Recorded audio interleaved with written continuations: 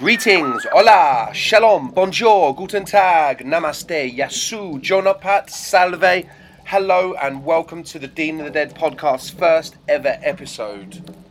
In this episode, myself, Dustin and Marco will be pulling apart, hacking to pieces, dissecting, taking the piss out of and putting back together 1988 comedy horror sci-fi Brain Damage, directed by Frank Henenlotter. We also find out how it feels to get shunted from actor Tim Bartel as we discuss his role as David Blanchard in 1989's social elite horror orgy classic Society. But before we get into all of the above, I'm going to hand you over to the lovely lady Mariam Michael for this episode's blood-soaked bulletin. Over to you, Mariam.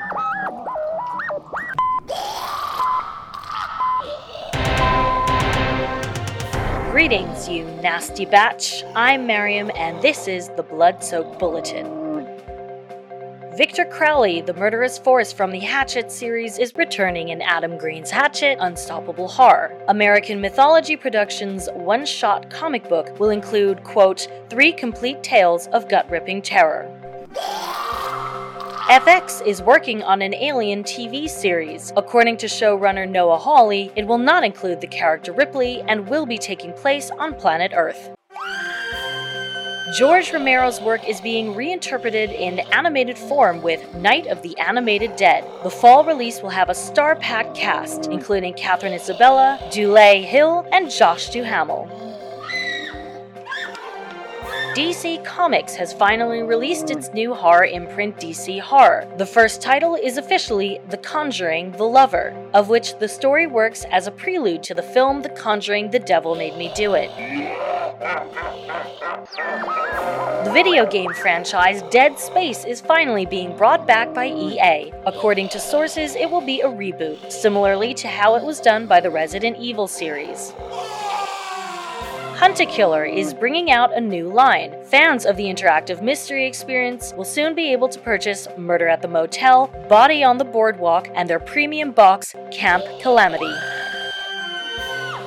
And MGM is working on a sequel to the animated Addams Family movie. Numerous new character posters have been released, and the movie is scheduled to be released for Halloween. That's all for now from the Blood-Soaked Bulletin. Back to you, Dean.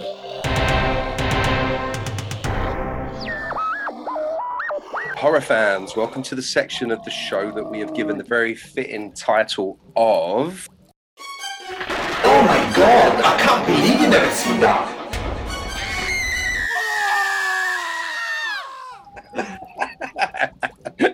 Basically, yeah, for anyone that couldn't quite make that out, that was, oh my god, I can't believe you haven't seen that. Why are we calling it this? Well, I think, so Marco, you've asked me on many occasions, like, have you seen this? Have you seen that? We were just talking a minute ago about the Reanimator film. I think that's kind of how we first started talking about horror. And you asked me if, being a horror fan, have you seen Reanimator? And I was like, no, I've never seen Reanimator. And you're like, what the fuck? Oh my God, I can't believe you haven't seen that. I was mindly mad at you, yeah. You was. And then you lent me the film, and I think I kept it in my possession for like, God knows how long. And you're like, hey, dude, can I get my copy of Reanimator back? And I kept, in inverted commas, forgetting it. But and when we brought it back, our manager, Baloo, took it from me. Saw it there, and it's like, oh, I haven't seen this movie. I want it. I always wanted to watch it. Oh, man. And you know what? I'm glad that is how we bonded over horror, through watching that film, because it is a classic. Yeah, it is. Agree. So I thought that's a fitting title for this segment of the podcast, and I thought, and this is my chance. Now we can kind of throw these films around, and so we've each picked a film for each other that we haven't seen before, gone away, watched it, and now we've rocked up here to chat and discuss about how good or how goddamn fucking awful it was. So all the way from across the pond in the Athens of America, we have Dustin. How's it going, buddy? How's it going, everybody? Dustin, welcome to the show, man. Dean, thank you so much for having me, man. Oh, I really do appreciate it. Dustin's from you. Tell the people about your podcast, the Baron's Hideout. Yeah, so I have my own horror podcast that's called the Baron's Hideout _podcast, or I can just call it the Baron's Hideout podcast, and I'm based in America, and I do it with my co-host Aaron. We do it pretty much weekly. We usually live stream it every Saturday. We try to base it around movies that either he hasn't seen or I haven't seen, or we both seen that we enjoy a lot, and just kind of discuss it and just have fun with it. We don't really have an agenda other than just talk about the movie and hopefully get other people to enjoy the things that we enjoy. Now that you guys had such a great vibe, I was like, man, you'd work really well on the Dean of the Dead podcast. I said across the pond in Boston, the Athens of America, or the Puritan City. Do people call it that? I think they used to, but not as much anymore. We just call it Boston or Massachusetts. I was looking at a list of nicknames for Boston. I don't know one. And then I got the Puritan City, the Cradle of Liberty. I thought that's quite a good one. Wow, that's one I haven't heard in a long time. Like a lot of stuff is what we used to talk about in school. Bean for sure. Beantown, is that one? Yep. A lot of people still say that. Yep. City of Champions. There's some good ones, to be fair. City of Champions. That's still very relevant. A lot of people still say that. Yeah. The hub. A little closer to the UK than Dustin, we have Marco, Mr. Marco Magistro. Marco, how's it going, buddy? All good. I'm suffering a little bit with the heat around here, but other than that, it's not too bad. Awesome, man. Thank you for having me as usual. I can't say that I'm having the same problem with the heat here in the UK because it's been flipping raining all day. It's brutal here. Oh. Brutal. It's supposed to be summer over here. This is no kind of summer. I think our first day of summer was last Saturday. I think the Saturday that just passed. I forget. 21st. So yeah. I only pay attention to when the fall comes around. Sounds like you guys are getting a proper summer though. This is like our summer's kind of like 3 days of sun, 20 days of rain, and then like one day of sun. One day of sun to kind of tease you back into it. Everyone gets their shorts on and gets the wheels of barbecue out, and they're like, "Shit, quick, go out and buy some meat and some beer," and then it fucking rains again. It's like, it's gone. Yeah.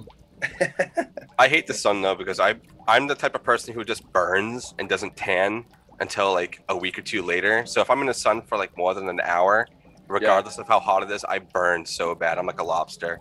It's awful. I love it when it's cloudy and rainy, so I can agree on that one, Dean. I love the rain. I do love rain. I'm a big fan of rain, but I don't have the going like tanning like a lobster prop. I've got Italian blood like you, Marco. Man, I bet you go a nice golden brown. I'm not black. I'm not kidding. Right. I'm not kidding. So my horror homework assignment, for the week for the segment of the show. Let me just check I've got this little bit right. So bear with me, guys. I can chop all this shit out. Not that shit, but the other stuff. Yeah, leave it all in. Yeah. Do outtakes. Yeah, exactly. Yeah, so my horror homework assignment for this week is the 1988 comedy horror / sci-fi flick Brain Damage. When Marco asked me if I'd ever seen Brain Damage before, I was like, do you know what? No, I've never seen Brain Damage before. And Marco said, oh my God. What did you say, Marco? Cue the music. Oh, sorry. Oh my God, I can't believe you never seen that.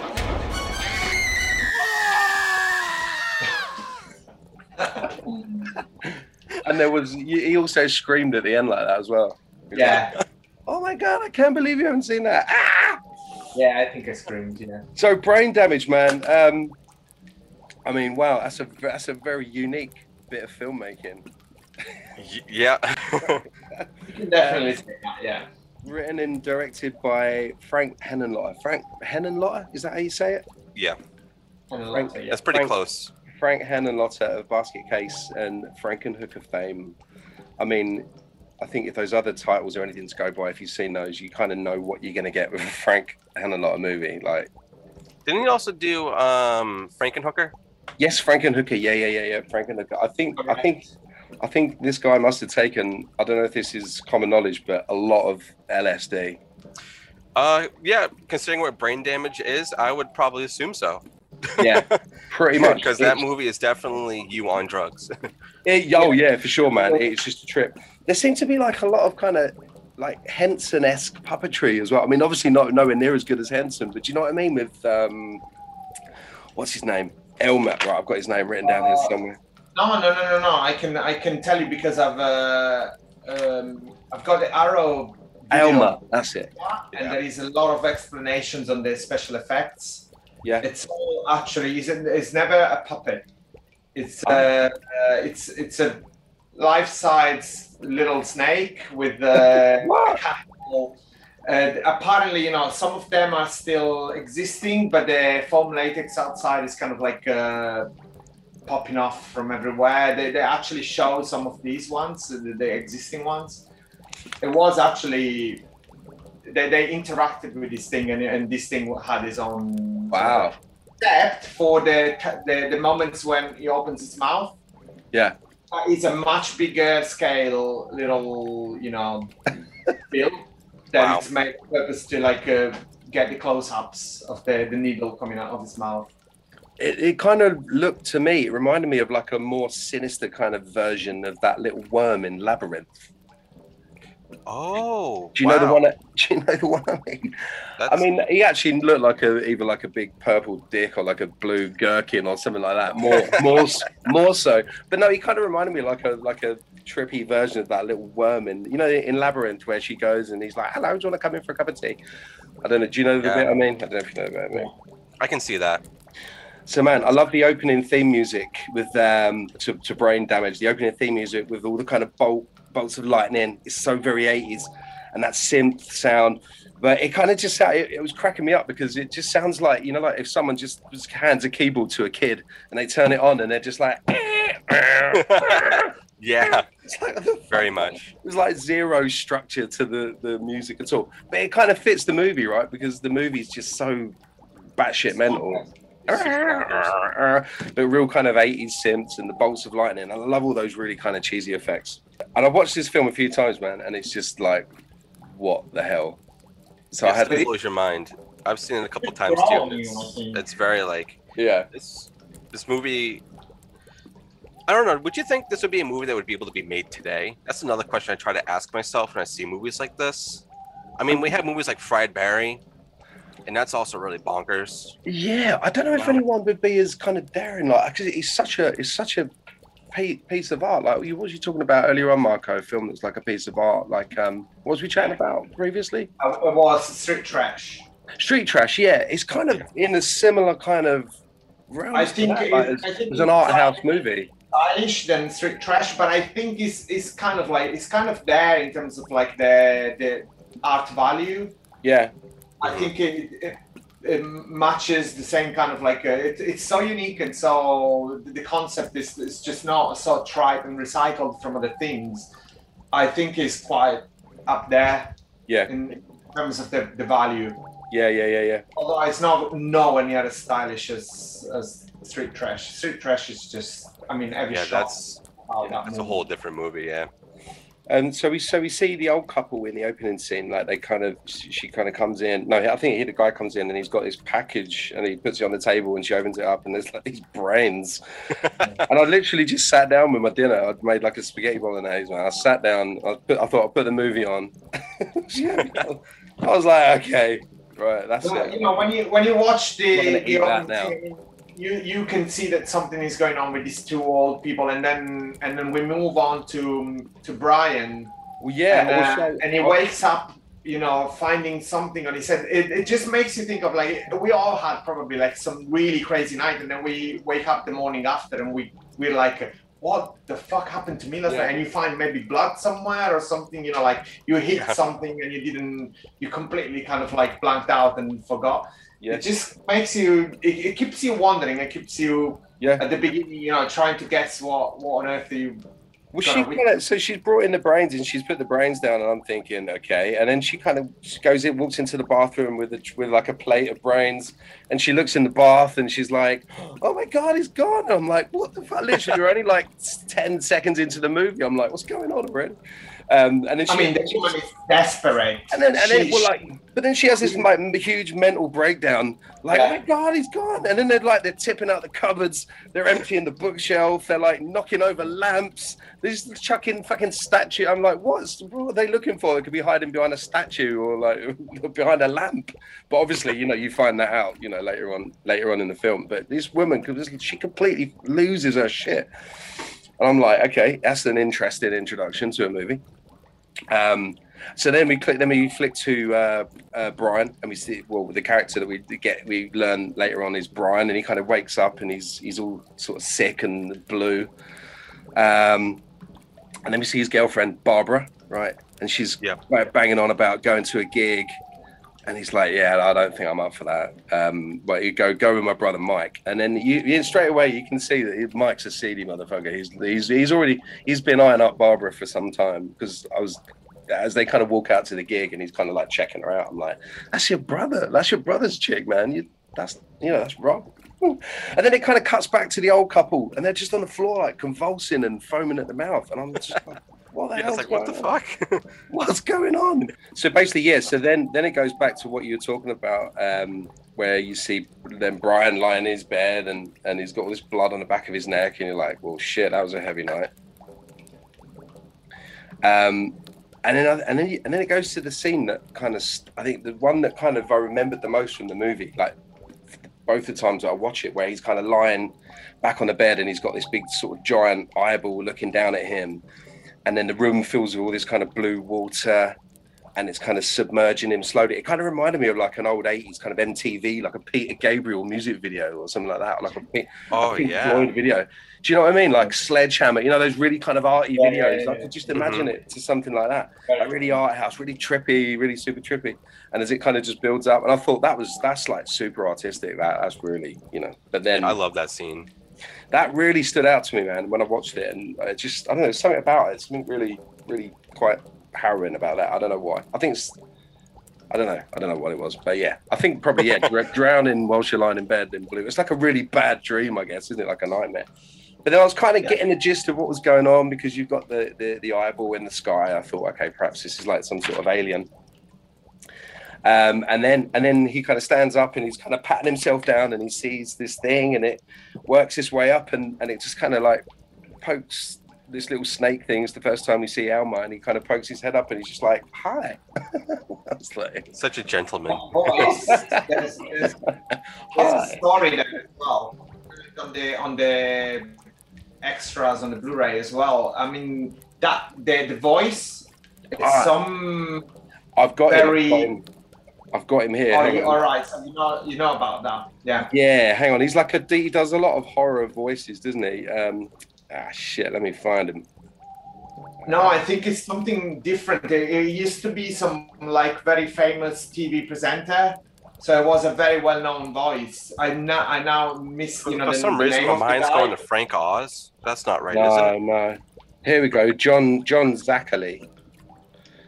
Credited as John Zackerley was an American. Yeah, the horror host, right? He was an American television host, radio personality, singer, and voice actor. He was best known for his long career as a television horror host. Yeah. Yep, the horror host. Yep.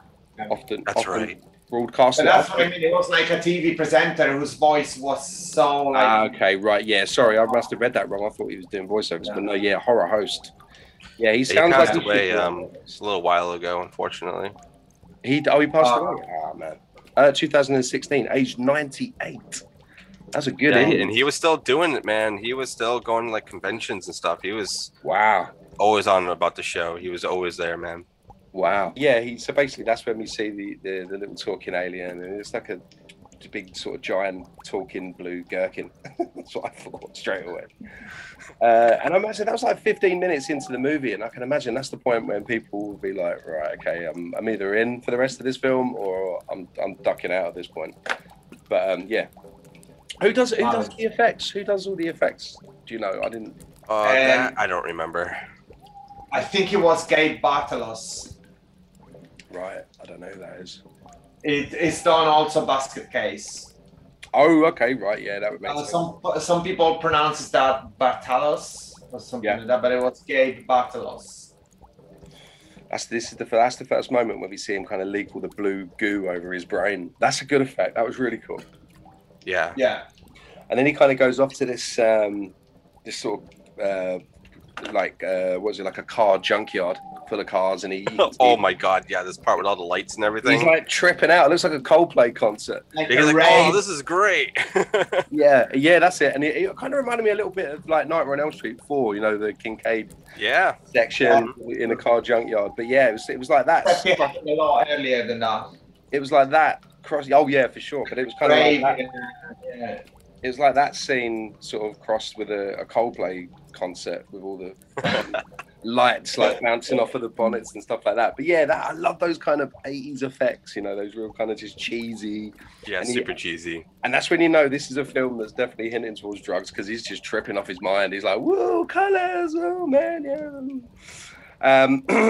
Yeah, and then he's actually sort of screaming and screaming and so yeah, I can pretty much imagine that was maybe based on like one of Frank Henenlotter's acid trips or something. I don't know.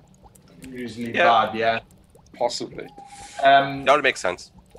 Another little note, you know, when it gets the blue liquid in the brain, and you see like the tip of the needle dropping the drops, and there is, you start seeing some like electrical, you know, like sparks. Yeah. In the brain. Well, if you pause on those in the right moment, there are messages written into the little lightning bolts. No way. I don't remember now what it was. Subliminal messages? Yeah. Wow. Yeah, okay, I gotta rewatch that movie now. They actually spelled things in there. If you watch, you know, if you get the right version of the Blu-ray, you can find all of those. They will tell you where to look. They're like Easter eggs. Okay, so anybody watching wants to spend some time on that, you know, it's it could be interesting. That's crazy. I watched it on. I have to get it on Blu-ray. I didn't watch it on Blu-ray. I literally I went to YouTube and just found it to stream for free on there. But it was also really, on Tubi, I believe. Yeah, it was a really clunky version. Like it was a bit. The sound dropped out in a few places. Oh no. Yeah, only. YouTube. Yeah, I dropped out in the bit where they're discussing where he's with Elmer and they're in that really shitty hotel and when he's trying to get sober. Yeah, that's it. Yeah, and they're sitting there and he basically's like, "What's going on? You know, I keep finding blood in my pants and blood in my shirt and whatever." And he basically tells him that he's killing people and when they were having that conversation, the sound cut out. I was like, "No." Oh no. I love that first kill. So the first kill is the policeman, isn't it, in the junkyard? Yeah. The policeman's chasing him down, and then Elmer just kind of jumps out and jumps onto his head. And I was like, this is a really cool kill. There's a lot of blood. There's a wiggling little towel kind of out of his forehead. But let's be honest, the best kill is the second. Yeah, I'll come to that in a second. My fucking notes just go on and on. I'll try and keep it quick. Sorry, guys. Sorry, there's a lot that happens in this movie, so I understand. I like the touch where he kind of runs back he's back at home, and then now he's got all these like locks on his door. It's like every teenager boy is, you know, like, Mum, you can't catch me wanking. Oh, fucking 20 million locks on his door. So then we cut to the scene where you see Brian and Barbara, and they're going out for dinner. And he's actually got spaghetti bolognese, so I knew I was right not to carry on eating my one. And as he keeps looking down at it, and he keeps seeing like one of the meatballs turn into a brain. Do you remember that? Like a pulsing brain. And then and every time he looks at it, there's like another brain and another brain. I was like, Yeah, man. I'm never looking at. as well. I'm never looking at spaghetti in the same way. And you're saying you're eating spaghetti at the beginning of this too. So That's what I'm saying. You sat down to eat spaghetti, and then all of a sudden it's just like these. Worst dish for this movie. Yeah, exactly. Right. Reminds me of like the first time I watched Night of the Living Dead. I was having a turkey leg and I was watching them eat all the body parts outside. Oh, that was awful. Yo. Cheers for that, zombies. Yeah. Put me off my dinner. Right, yeah, so the next scene. So this next scene was the best scene for me. I thought this scene was wicked. So like Brian hears some music and he kind of sees this neon light that says hell. And he kind of makes his way into this club and he's sort of tripping out and he's got his ears up to the speakers. And I'm like, dude, that's going to give you some major tinnitus, man. I know. Step back from the speaker. He's literally just got his ear like plugged right next to it, you know.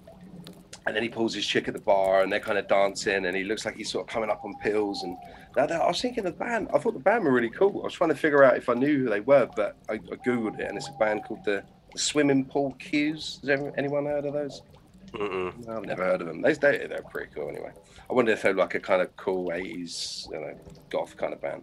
Anyway, yeah, so then he takes the chick out the back door and she's kind of having a little reach around and she drops the classic line, it feels like you've got a real monster in there. I'm like, really? Yeah, I do. Yeah, I do. Yeah, I do. And then she goes to give him head and she just gets a fucking full-on mouthful of Alma. And the only thing that gets sucked is her brain, obviously. He just gets up on in there and he's just rinsing out that brain. And then we cut to he wakes up and he's got bloody stains on his pants. I think after he just goes to throw away his pants, right? And then he meets the old dude. He goes to the dumpster on his building, and that's where he first meets the old man. And the old man tells the neighbor, yeah. And he's all fucked up looking. Do you know what? He was such a good actor as well, man. I thought he was a really good actor, that guy. Yeah. He delivers some great speech where he says the Alma, the old English word meaning all-inspiring, famous one, a creature of endless history, a living relic of civilization, long since forgotten. I was like, he's like a proper old English thespian actor, like, American actor. Was he English or American? I can't think. Anyway, he was great. He was really good. The old guy. I was like, a lot of good performances in this movie. Yeah, there is, man. I was like, that's the old guy from the beginning. I was like, okay, right. So he didn't die. Is that when Brian goes to get sober? When they go to the hotel, I think, right? Yeah, so that's he. So then he checks into the Sunshine Hotel. He's like, I've got to get out of here. We need to get away. And he checks into this Sunshine Hotel, and I'm like, it's like a real shithole. It's like a real kind of drug. If I'm not mistaken, the hotel is the same hotel where the guy from Basket Case checks in. Oh yeah, he sees him on the train. Yes, that's right. They do have a little cameo there. Yeah. Yeah, he does. He comes and sits on the train opposite him with a basket, doesn't it? Doesn't it? And I don't think is it the same actor? It is. Yes, it is. It is.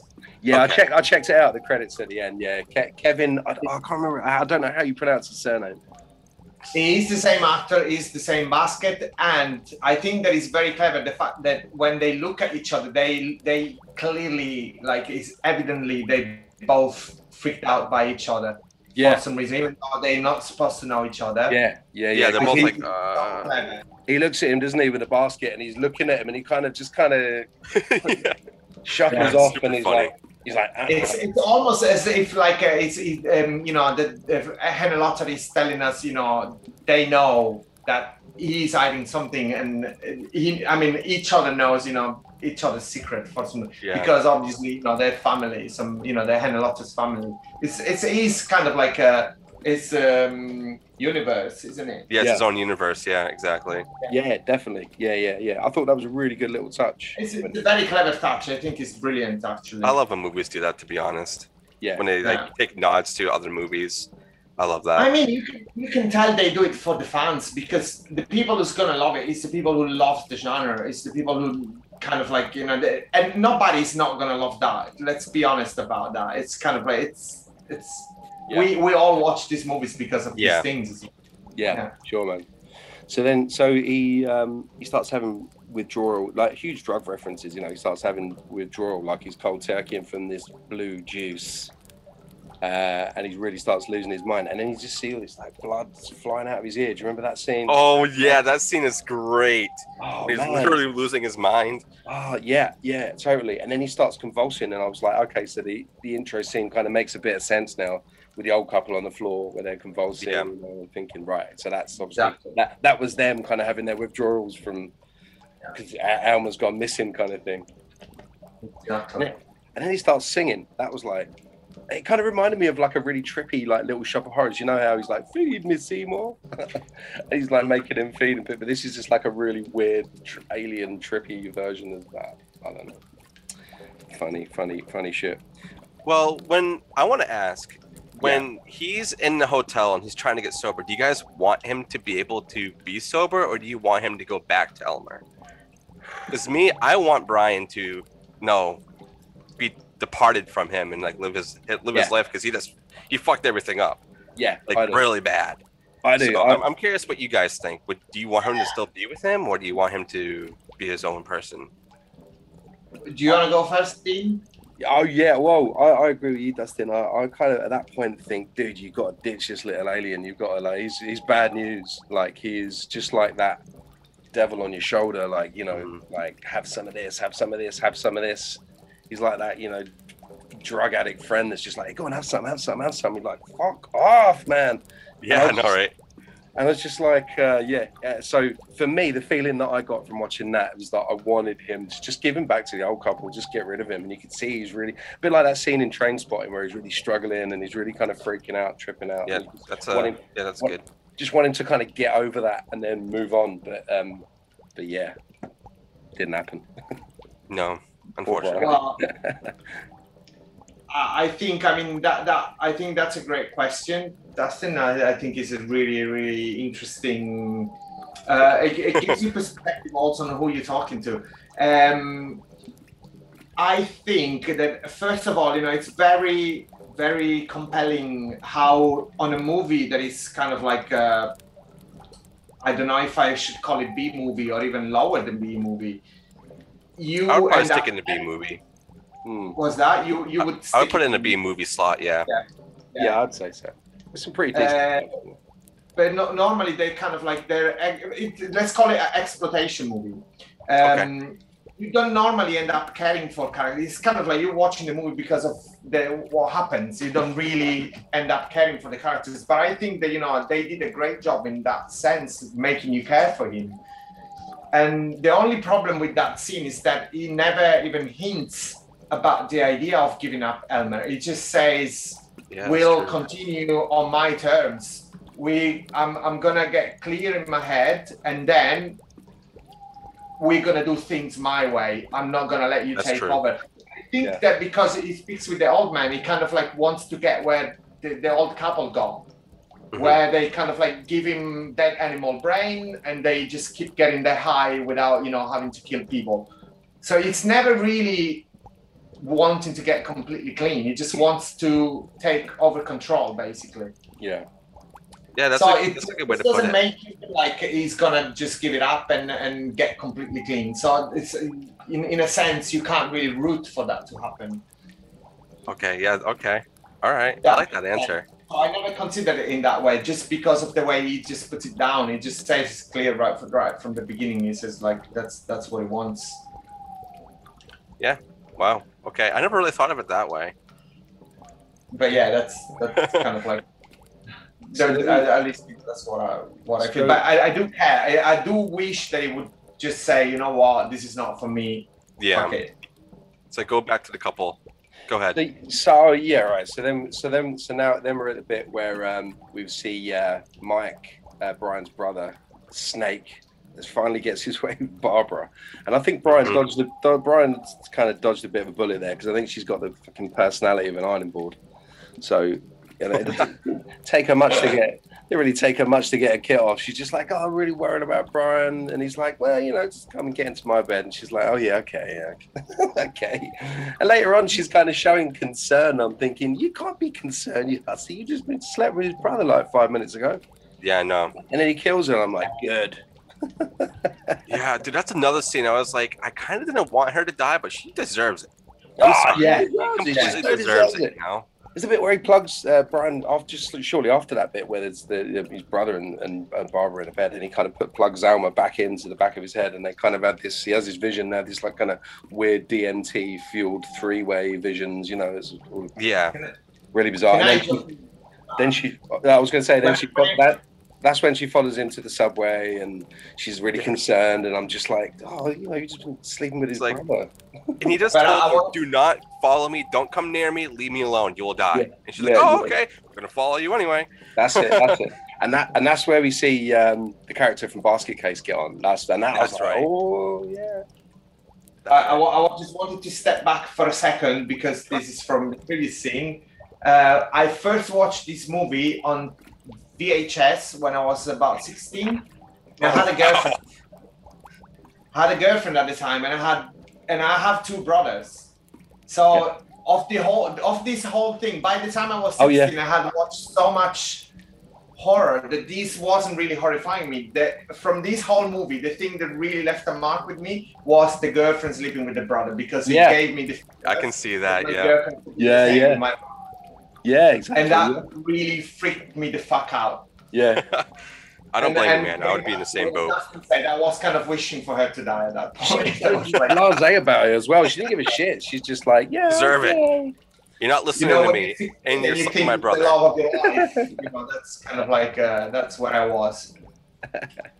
Sorry for that. Yeah, sorry. Let's get back to the. Oh, that's great. I love that. That's great. What a bitch. I thought I'd share that because it really freaked me out. It really. Oh yeah. Well, really she's just. I'm putting myself in your shoes, and I'm feeling the exact same thing right now. She's just so effortless. Watching it as an adult many years later, it didn't affect me at all. That part was more like, but probably because I already gone through the trauma of watching it the first time. Yeah. And you realise that she had the personality of an ironing board. She's like, oh my god, I love that. So boring. Yeah. Oh, Brian, you can do better. You killed it off earlier, to be honest. Yeah, that's it, exactly. And so then we see the old couple again, and then they bust in and they hold Brian at gunpoint, and then just to quickly skip through it, Alma jumps onto the old woman, and you see his tail wiggling out of her head, kills her, and then he jumps into. I love the old when he jumps into the old man's head. That bit's really cool. The makeup on his face, I think that's really cool. And then what does he do? He just kind of squeezes him to death. He just. Literally. Well, the old man is not actually dead. He's not dead, is he? No, he kind of squeezes him. When he goes to get his next fix from Elmer, the old man just squeezes him and pushes all the juice straight into his brain. And and then the end scene where the police kind of bust in and you see Brian, his head's exploded. And great. And the lightning, like the light coming out of his head. I was like, oh my god, man, this movie, seriously. I feel for him, man. Brilliant. It was. Do you know what? I didn't know how I felt about it at all. To be honest, I wasn't sure. I was like, do I like it? I mean, I really appreciate it for what it was. Like, it's a really good artistic bit of filmmaking. It's crazy, and it's kind of like you wouldn't want to take LSD and watch that film. It would send you over the edge. It's crazy. Oh my god, hell no, man! It's literally like the whole idea of it. Like even just the scenes with the brain and the blue goo on the brain. Even that just makes me think. Wow, it's like the tip in the void of insanity, stuff like that. You know, it's crazy filmmaking.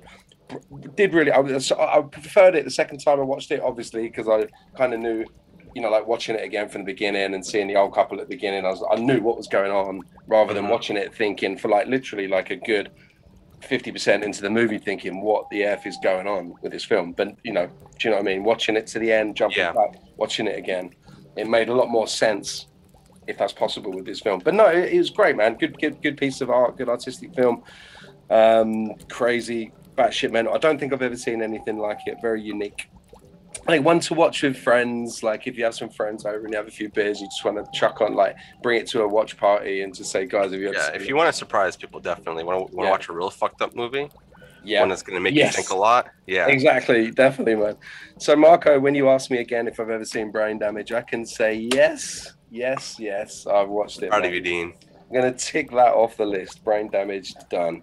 So guys, thank you so much. Thanks for coming on, Marco, Dustin. Thanks, guys. Of course, man. Anytime. Thanks for taking the time out to watch the films. Thanks for taking the time to come on here and give your opinions. and we'll pick some more. I think we've already got some ideas for the next one. Marco, we were chatting about the other day. So yeah, we'll awesome. I can't wait. We'll dish those out, and then we'll jump back on, and then we'll tear them apart. Yeah, cool, guys. Oh my God, I can't believe you haven't seen that. I can now say you have seen it. Tick them yes, I have. Tick them films off the list, guys. Tick them films off the list. Oh my God, I can't believe you never seen that.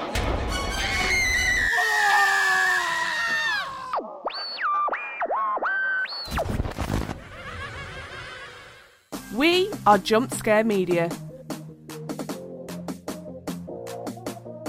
Jump Scare Media is a new media production company working within the entertainment industry. We specialise in videography, photography and social media management.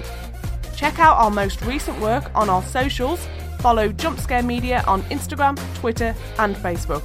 Or email now to discuss how we can help with your latest project. Email jumpscaremedia@outlook.com.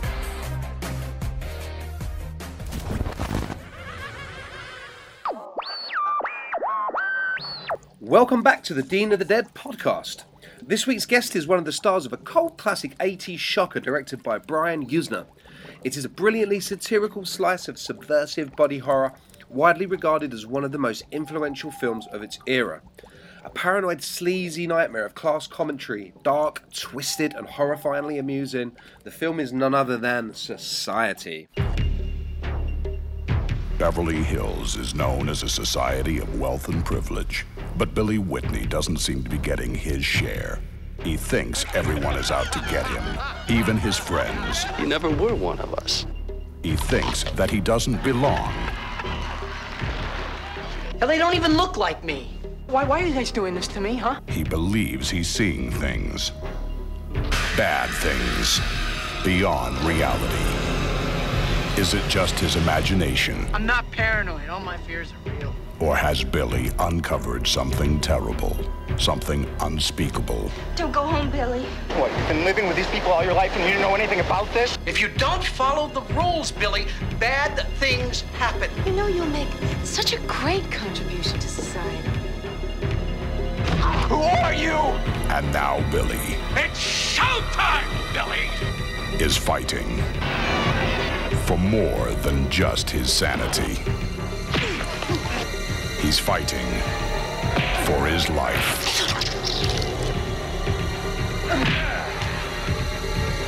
The time is coming for Billy to take his place.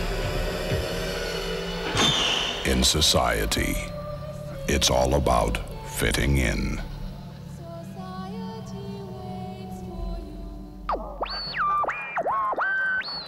One of the film's central characters, David Blanchard, played by Tim Bartel, clocks on early that something unusual is up with his ex-girlfriend Jenny Whitney, played by Patrice Jennings.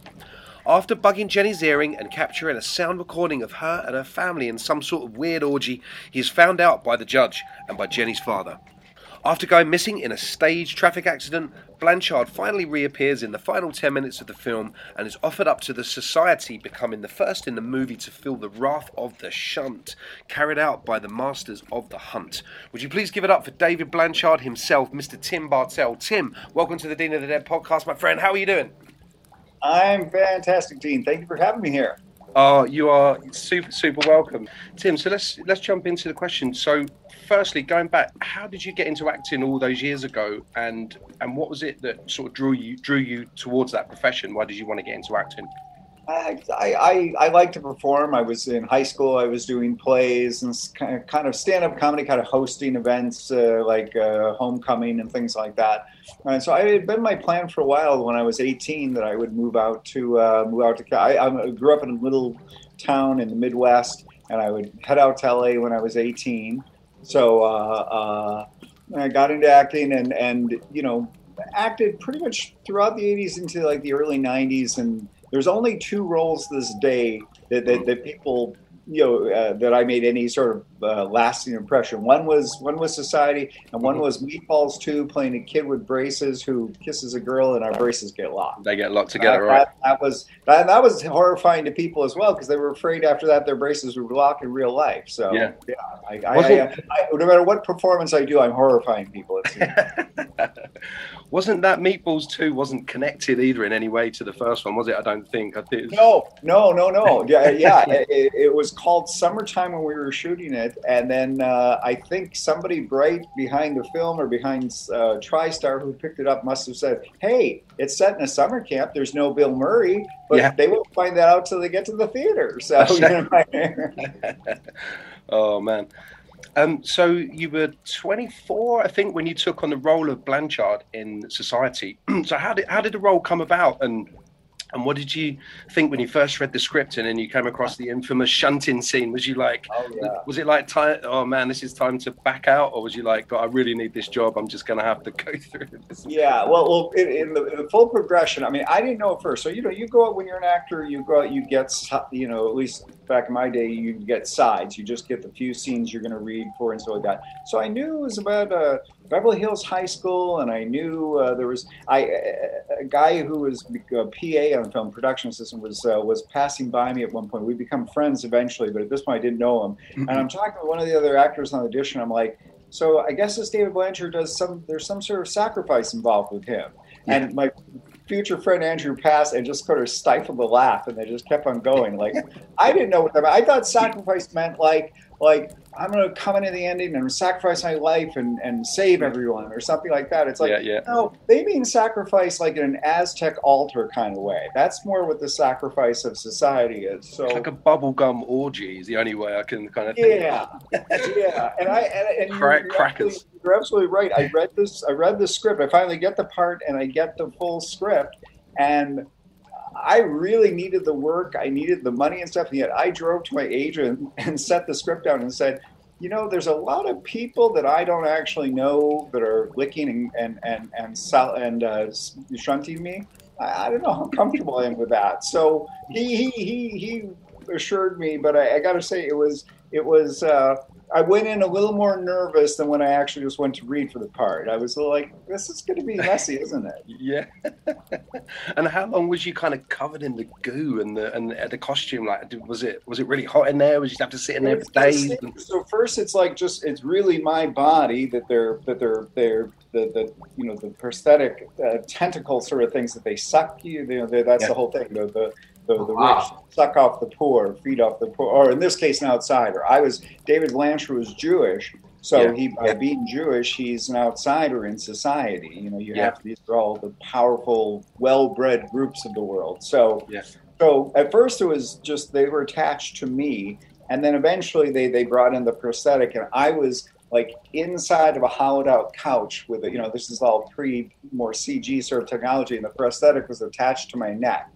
But it was a trip. I mean, you tell yourself, oh, I'm just acting. These are just very nice people that are pretending to scream at me and howl at me and stuff like that. But you're covered in goo and they're screaming and stuff like that. And I got really overwhelmed at one point. I played it off like it was just my legs were getting sore from being in the couch, which was true.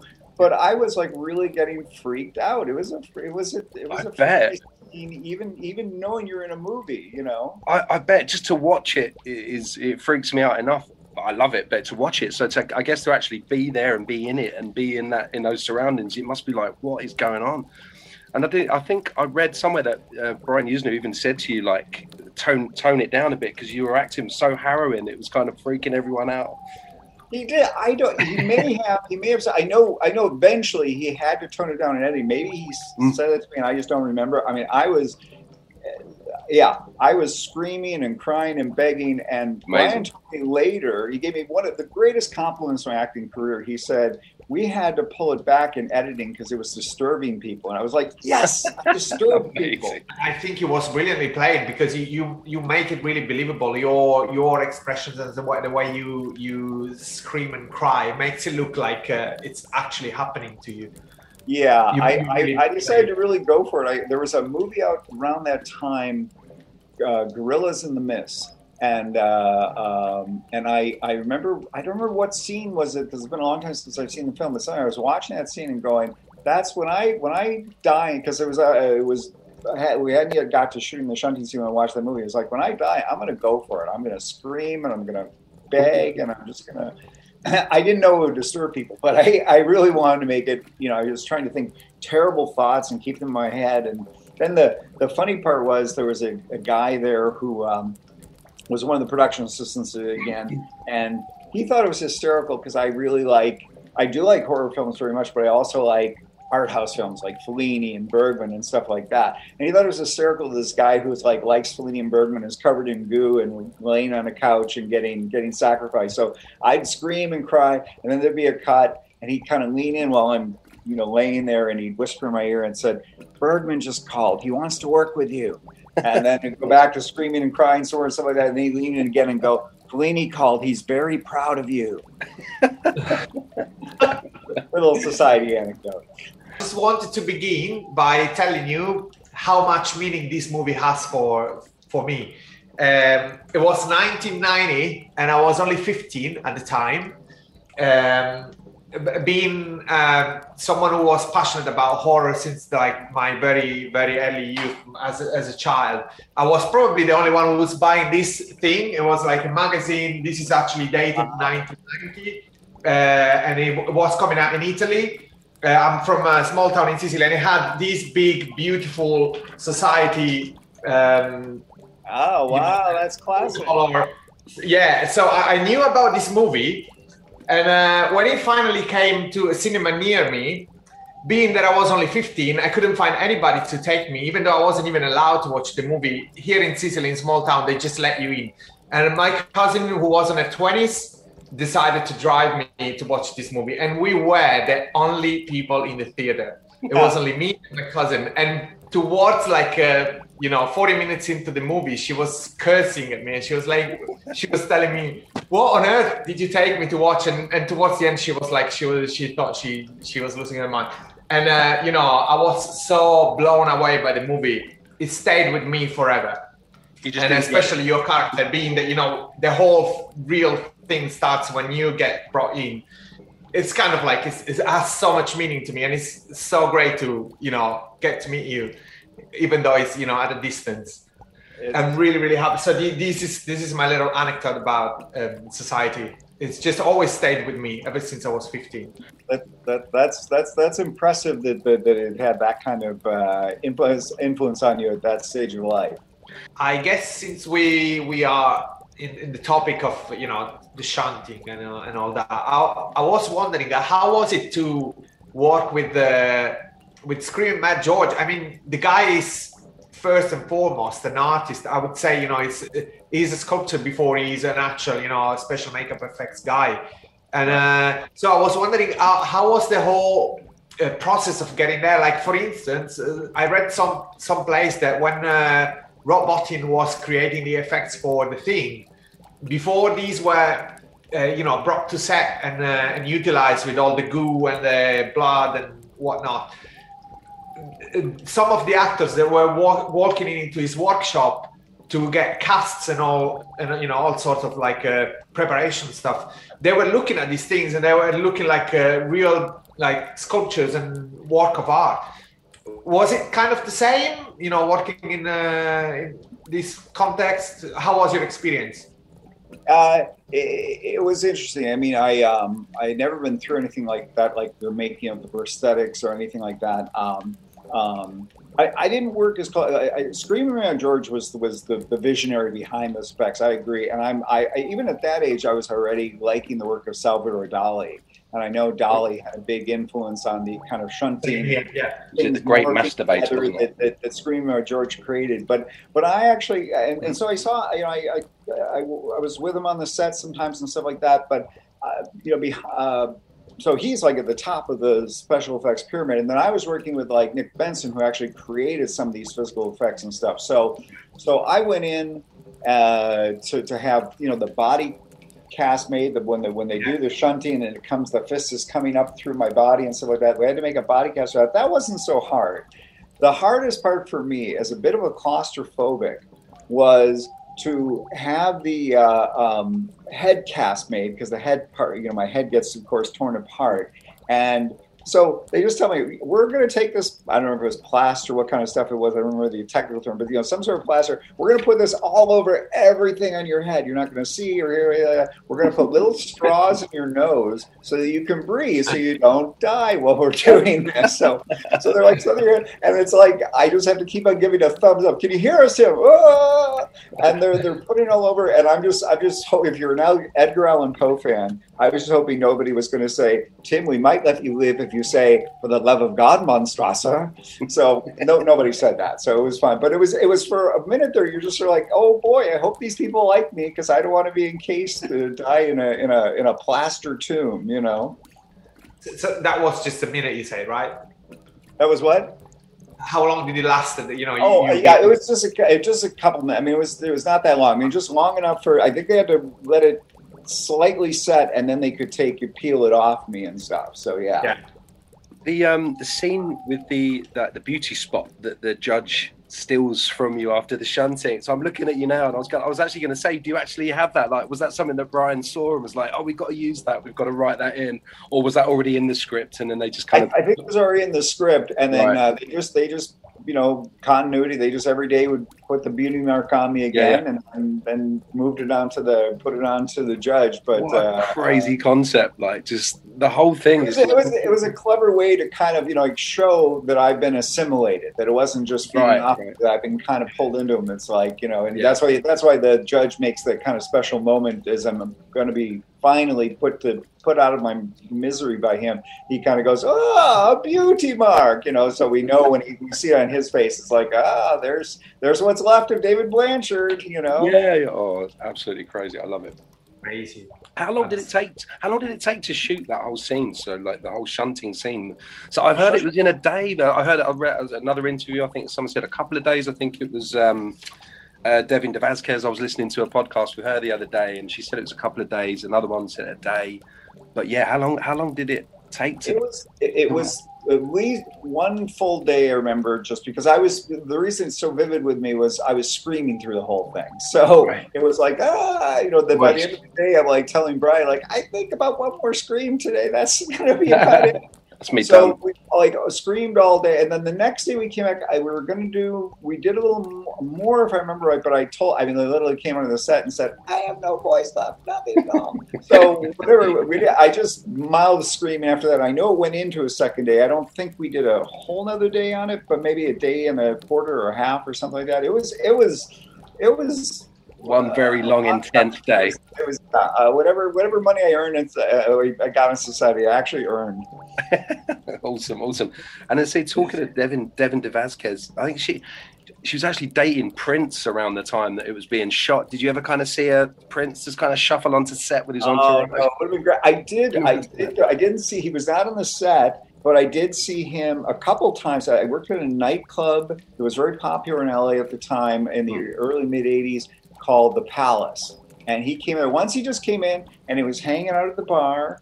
And do you remember from I think it's in his movie too, he had a bodyguard. I don't think he played a bodyguard in that, but I forget his name now, but he was this big dude, and we'd have to get by Prince and him. Chick, I think his name was Chick. And we'd have to get by him at the bar, and he just walked backwards and take out about 10 people. And then we go, okay, well, we can get out now. Thank you. So, and he performed once at the Palace too for the after party for Purple Rain. And he got on stage 3 songs from Purple Rain, and it was great. Yeah. Oh man, I'm so gutted. I never ever got to catch Prince. Never will, unfortunately. But total legend. So, I think you have to be pretty deeply into the horror genre to kind of know and fully appreciate the film Society. And horror fans such as myself and Marco are known for being quite a kooky bunch. So in the 32 years since the release of Society, have you had any weird fan moments? Have you had any, been at any conventions and had some strange requests, or any weird fan mail or anything like that? Nothing really weird. Just interesting. The progression. To do the part, we shoot it in 1988. I think the film opens in Japan in '89. And then Marco, you said like 1990 something, but it didn't actually play in the United States until 1991. So that's right, yeah, 3 years after the release in the UK, wasn't it? Right, exactly. So for like a long time after Vid Society, it was like, you know, just something I referenced with my friends and stuff like that. And then, you know, the age of the internet grows and stuff, and someplace in the 2000s, I started getting people finding me online, and especially once I got into Facebook, like I think around 2009. Yeah, people would start looking me up and stuff like that. It's never gotten, thankfully, weird yet, but it's just funny to like watch, and it actually seems to have grown in recent years. It seems like I'm getting more contacts and more people, you know, just finding the film or getting interested in it, or finding that they can contact somebody from the film, you know.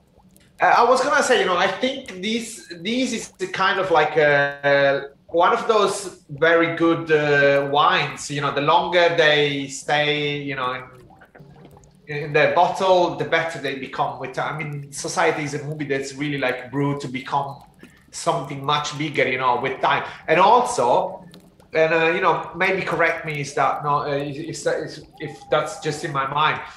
I kind of feel that is a lot more relevant nowadays than it was when he came out, because of like this whole, you know, idea of the ruling, you class, know, 1%ers, you know, class. Do you think that Brian Usna was kind of like already foreseeing this, or it was like already into like trying to understand how the world works in that sense, and then, you know, portrayed it in this like outrageous way? But, you know, with a deep meaning, I think. Yeah, I don't know. I mean, it's interesting to ponder whether Brian and the writers, you know, obviously you've got to give them some credit for coming up with this whole, you know, this class conscious sort of concept. You know, my feeling at the time, I could be wrong, maybe they were looking ahead. I felt at the time they were commenting, we were right at the end of the Reagan era here in the U.S., and I think we're commenting kind of on the Reagan early Bush era and stuff like that. I think at the moment anyway, maybe they foresaw more than I knew, but that was like the feeling I got. And then, you know, the film, like I said, the film was always around. It was always kind of a cult thing that people followed and stuff like that. But you're right. You know, the times you get, I mean, here in the States, you get the Occupy Wall Street movement, and Bernie Sanders becomes very popular. And, you know, then there's this counter reaction with Trump getting elected. And so the idea of, you know, this very stratified world, I think we're much more conscious of it now. And so, yeah, I do think it plays much more into today's world, even more than it did the late 80s, early 90s. You have that movie Parasite. Parasite is that's kind of touches on that, the kind of class. Yeah, absolutely. Parasite is a terrific film, and that was that's there. It's not even subtext; it's there right from the beginning of the film and stuff. Yeah. So it was like when it was released in '89, because it was released, and it was like rapturous applause in the UK, and I think Sitges, like horror film festivals. But as you say, it wasn't actually released in the US till like 3 years after that. So I don't know, what do you think it was about the US that kind of didn't get it, or didn't really sort of jump on it like the UK and perhaps? Well, yeah, I mean, it's interesting. I mean, I will say, at least in the US, at that point, you know, you're really just in the very early days of that era of indie filmmaking. You know, smaller films gain attention like Sex, Lies, and Videotape and stuff like that, and you know, an early Spike Lee film, things like that. So I don't know if it had anything to do with like that it didn't resonate with the culture or whatever, or they didn't. I think it probably was just finding a distributor in the U.S. who was willing to take a chance on what was, you know, $2 million now. I mean, I'm an indie filmmaker now. I'd love to have $2 million to shoot a film with, but $2 million then was like a really low budget. Yeah. And we had no, you know, big name. Billy Warlock was our biggest name, and that was before he had done Baywatch. That was still right. Yeah. So I think the distributor just wasn't, you know, was thinking like, this isn't going to make any money and stuff like that. And, you know, it had a very small release in the U.S. when it first came out. It wasn't until, you know, like I said, years later, it started taking on more of this cult status. So it was not a big deal when it first came out. Wasn't it shown in like 3 cinemas or something, or 3 states or something like that, wasn't it?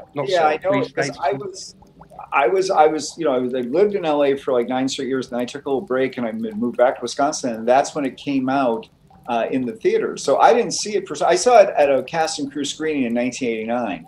But I didn't see it when it first came out in the theaters because it was playing like in LA and a few other places, not in any place near where I was at the time. And then I didn't see it again until the VHS came out. And if you remember VHS came out in 1992. So yeah, it was a delayed build. But, you know, some places like, again, I know the UK it hit very early, and Japan, I've also heard it hit very early, but the US was slower to take to it. Yeah.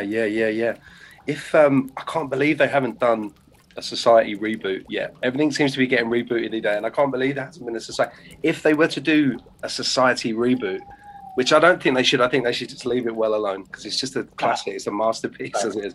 Which I think about most reboots, to be fair, but definitely, especially with Society, it's such a classic piece of cult cinema. If they were to do a reboot, who could you see, or who would you like to play the role of Blanchard, and who would you like to see behind the camera directing it? Who do you think would do a good job?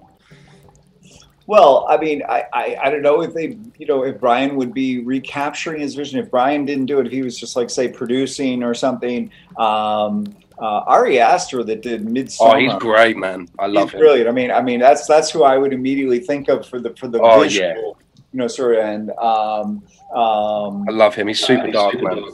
Yeah, I'm trying to think of who would be a good David Blanchard to play me today. I mean, I've heard rumors about a reboot, and obviously, given the way David Blanchard ended, I didn't think there was much chance for me to get it. So, but I thought, well, there's ways they could do this. They could say, you know, it's sci-fi. David Blanchard didn't actually die. Here's what happened. They could say they could make me into like a Force ghost, you know, like Star Wars, where I just appear as David Blanchard to somebody, or they could they could just put me in a cameo, you know, like as a bartender or something like that, and put a little mole on me, and then go, oh, that's David Blanchard, that's the original David Blanchard. So I figured there's one of those three scenarios. If I get into a meeting place, I'm going to pitch those ideas of a way to revive me as David Blanchard. But if they have a young David Blanchard, I don't know, somebody wonderful. I don't know who that would be, but somebody wonderful to play. You could be one of the shunters, perhaps. Maybe you could be a shunter. That would be a great irony, right? That would be role reversal. I was the shunty, now I am the shuntee. Shuntee, yeah, exactly, yeah, brilliant. I'd love to see that. I was kind of like watching, talking about the featurette. I talked to you about the Masters of the Hunt. You at one point mentioned that you wanted to move on to directing. So I was wondering what you mentioned before that you're a filmmaker. So I'm sorry, but I missed that part. So I was kind of like curious of how that's kind of like how that came about, and you know what are your projects at the moment. It would be interesting to find out from your voice. Sure. Well, I mean, I was already dabbling in writing even back in the days of Society and stuff. You know, at a certain point, I kind of, when I say outgrow, I mean, like I probably have similar things in the UK or Italy where if you're 18 or over, you usually get cast to play under 18, because if they have a real person who's under 18, they can only work a certain number of hours, and they can only, you know, they need teachers on the set and stuff like that. So I played that all the way into like my mid-20s, and then acting started drifting away from me a little bit. And I love to write. And I always wanted to direct films. I knew even then I wanted to. So I eventually got into writing, and that eventually led to indie filmmaking. So I've done a cult web series called Fun with War Crimes. It was a parody of the Bush administration. I have a film that I know is available in the UK on Amazon Amazon Prime or Amazon UK Amazon. And I don't know. Do you guys get the Tubi in the UK? I don't think we get. Do I get? I don't think I get that. I haven't got it. Well, anyway, it's a free stream. Get it through VPN. There's other platforms, YouTube and stuff, where the film's. It's called Dirty Beautiful, and it's a film I wrote and directed, and it's a comedy drama romance. So it's not a horror film, but it is for a comedy drama romance. It's disturbing. So that's the best place I can give it. We should check that out. Amazing. On the back of that question, do you feel that having worked with Brian Yuzna has influenced you in some way, shape, or form? Did you take from, you know, in your nowadays directing from his style, maybe something that he used to do on set, something that, you know, you kind of like Did he affect you in some way? I think that the thing I probably most got from Brian is you got to just keep pushing through it. That was my first experience of like a bigger part in a film as opposed to like one day, and the way he just kind of kept on motoring through, like and did anything to get what he needed to get. Like there's one point where we're shooting the shunting and there's no sound rolling, but he's like, "Scream, Tim! It motivates the extras." And so I did, and it did, and I thought that's what that's what a director does. They just find a way to get the most out of the scene and stuff like that. So that was a good early watch for me to see how he directed. Yeah. Screaming so much he'd completely run out of voice by the end of it. Yeah, it was that was my sacrifice. See, I told you there was a sacrifice. That was my sacrifice with my vocal cords. Man, I'm a singer in a band. I was for many, many years, so I know how that feels. It's horrible when you can't talk. The question that I was also curious about, like, if you could go back in time and you were presented again, like, forget about the fact that you needed the work and you needed the money, but if you, knowing what you know now, if you could go back in time and you got offered that script again, would you change something? Would you, I don't know, even maybe play the part in a different way with the experience that you got nowadays? You know, would you change something about society, you know, what you did in society, or even just not take it at all? I would, knowing what I know now, I would take it. I would do it because, besides, making a little extra money at the time and stuff like that, like I said, it's one of the few, whatever art you do is kind of a diary of wherever you are at that point in your life. And like I said, there's not much of a lot of parts that I did from that time that are, around or circulating. So it's like, for me, it's like a little photo album of my youth in certain ways. And this is what I looked like. And this was the, intense experience that I had and stuff like that. So, and especially as you get a little bit older, you get more nostalgic for the past. So I for that reason alone, I would do it. I might still have some reservations about the shunting, but it's kind of like a war story. Once you get through it, it's like, yeah, I got shunted. Yeah. Daniel Day-Lewis is a good actor, sure. 3 Oscars, but was he ever shunted? So yeah. You got some stories for the grandkids if you ever have. Exactly. I don't more stories to tell the kids. Yeah. And then the only thing I would probably change would be myself and my acting. Like, I think I died really well. I think that's my biggest calling card to society. There are points early in the film where I'm kind of like, last time I watched the movie was a screening at the American Cinematheque here in Hollywood in 2019.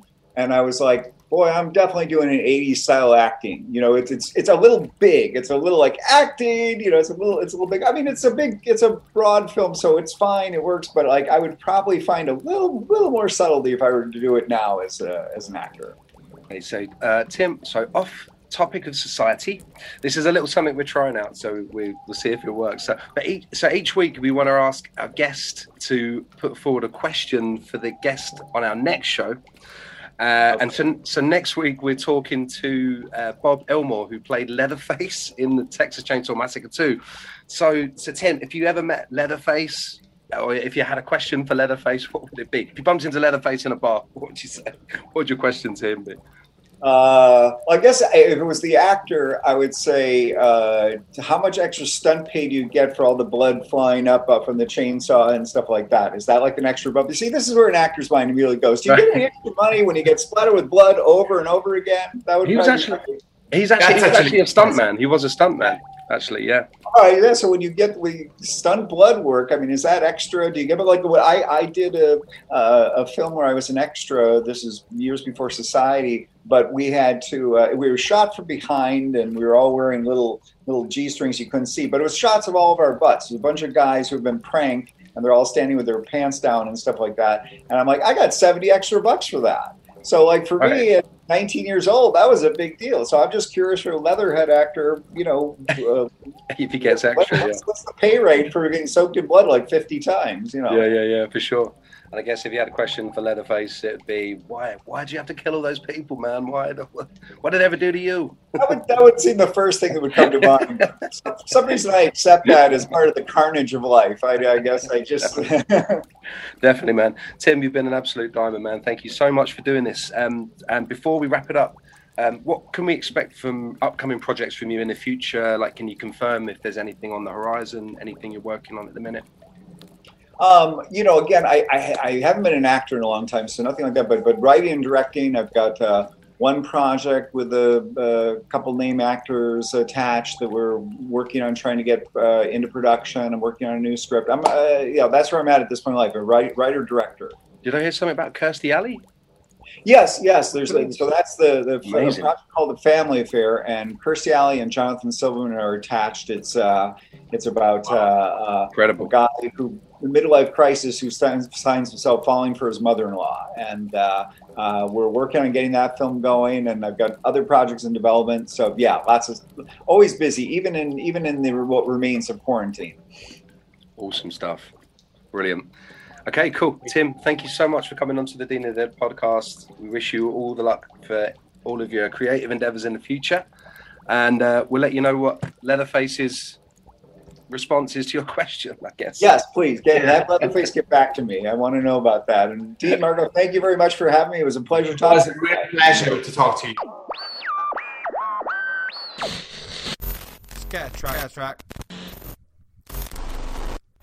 podcast. Let's get scared. Scare Track is the UK's first podcast showcasing the scare attraction and haunted house industry. Our podcast offers on-location review episodes, interview episodes, and much more. Whilst our video content on YouTube has Scarecam vlogs, mini movie reviews, behind the screens episodes, and even more spooky content.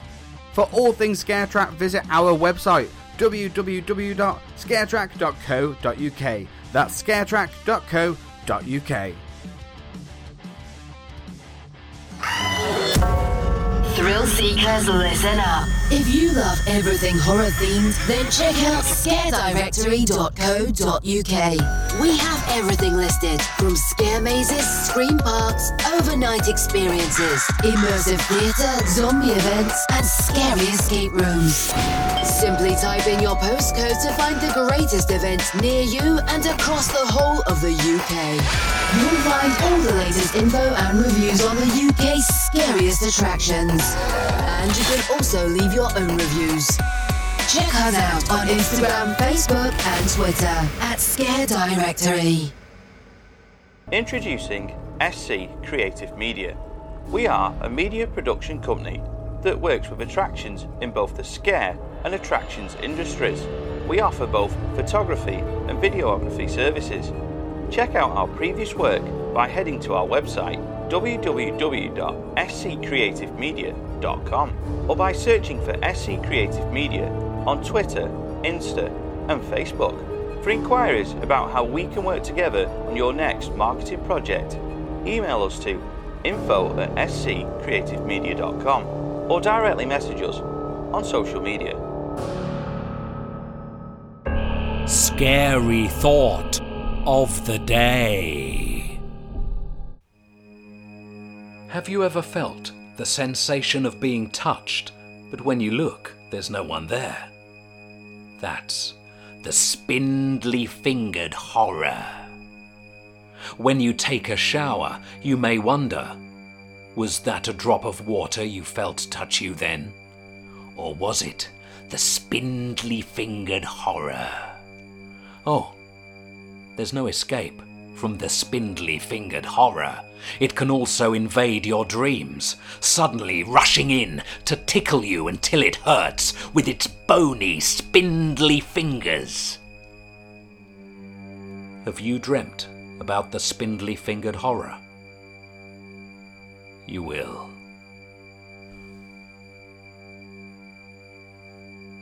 You will.